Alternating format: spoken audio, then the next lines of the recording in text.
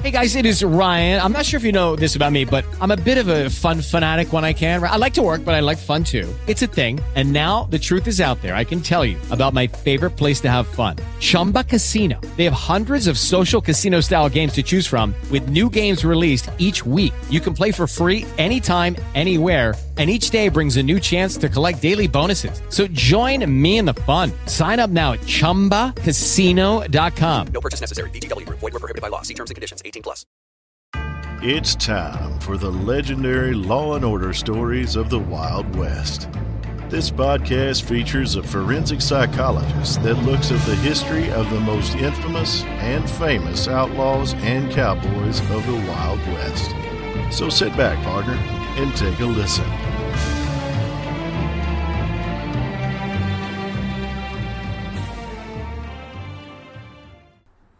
Today we talk about the Wyoming killer for hire, Tom Horn. He was a scout, cowboy, soldier, range detective, and Pinkerton agent before he turned to work as a hired killer in Wyoming.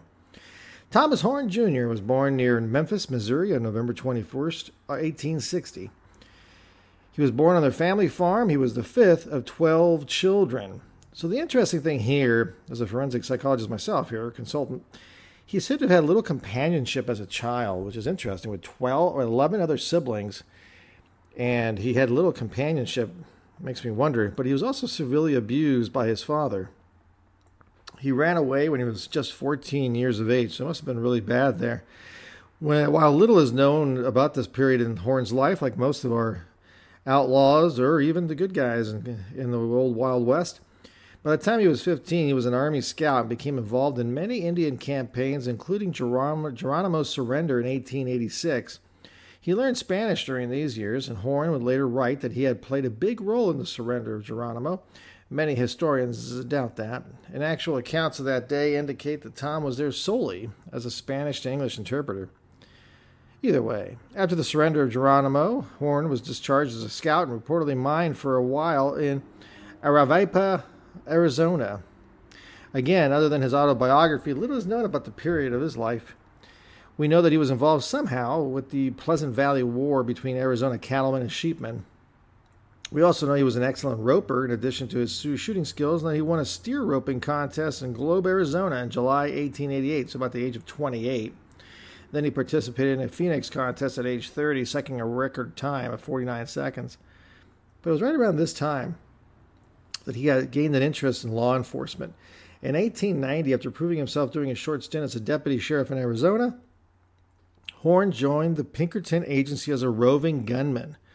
Using his gun with lethal effectiveness, Horn tracked down dozens of outlaws, reputedly killing 17 of them. He was pressured to resign by the agency, even though he was respected as a tracker, reportedly to prevent bad publicity.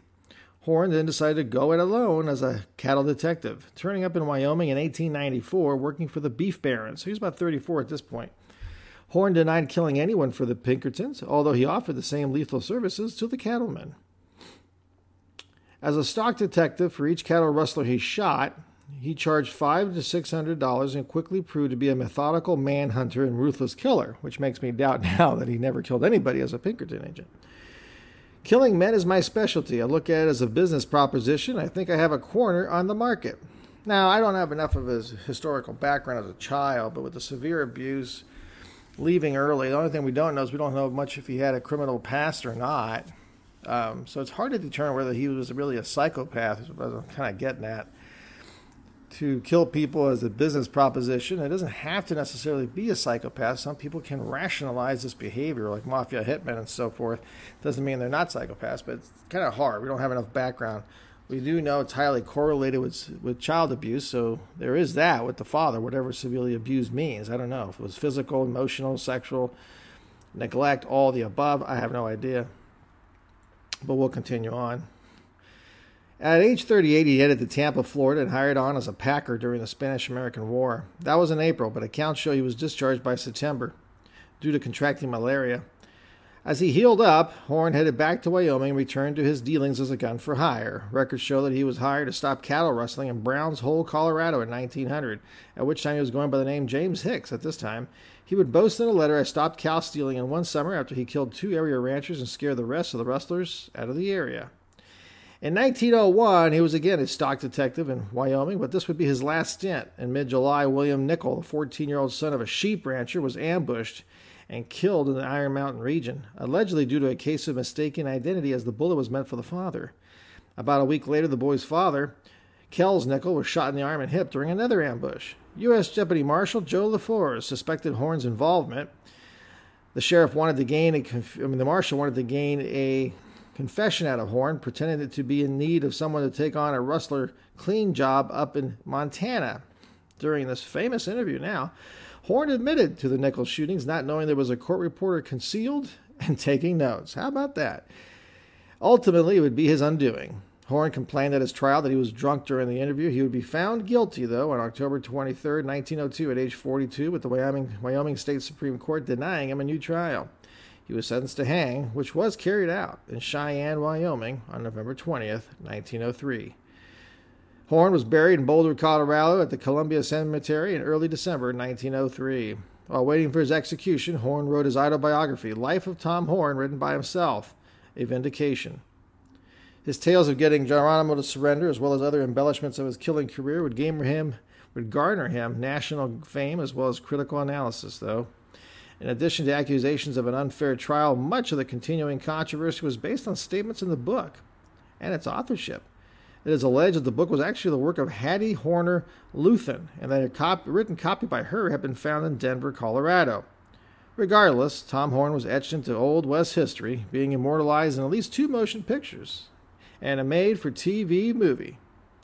Supposedly, during his lifetime, Horn was said to have committed over 17 killings as a hired gunman, so more than likely over 2 to 3 dozen people have perished by the gun of Tom Horn. And there you go, the Wyoming Killer for Hire. Have a good one, folks. Okay, round 2. Name something that's not boring. A laundry? Ooh, a book club. Computer solitaire, huh? Sorry, we were looking for Chumba Casino. That's right, ChumbaCasino.com has over 100 casino-style games. Join today and play for free for your chance to redeem some serious prizes. ChumbaCasino.com. No purchase necessary. Void where prohibited by law. 18 plus. Terms and conditions apply. See website for details. Prescription products require completion of an online medication consultation with an independent healthcare provider through the LifeMD platform and are only available if prescribed. Subscription required. Individual results may vary. Additional restrictions apply. Read all warnings before using GLP-1s. Side effects may include a risk of thyroid C-cell tumors. Do not use GLP-1s if you or your family have a history of thyroid cancer. If you've struggled for years to lose weight and have given up hope, did you know you can now access GLP-1 prescription medications at TryLifeMD.com? We're now offering eligible patients online access to GLP-1s, the breakthrough prescription medication that can help you lose body fat and weight. Listen to what people are saying. It's fun to put on jeans that you couldn't get into 6 months ago. Every morning, I look forward to getting on the scale. For anybody who's struggling with their weight, it's a godsend. And here's the best part. Your insurance may cover 100% of the cost of your medication. So go to TryLifeMD.com to have your eligibility checked right now. Get started today at TryLifeMD.com. That's TryLifeMD.com.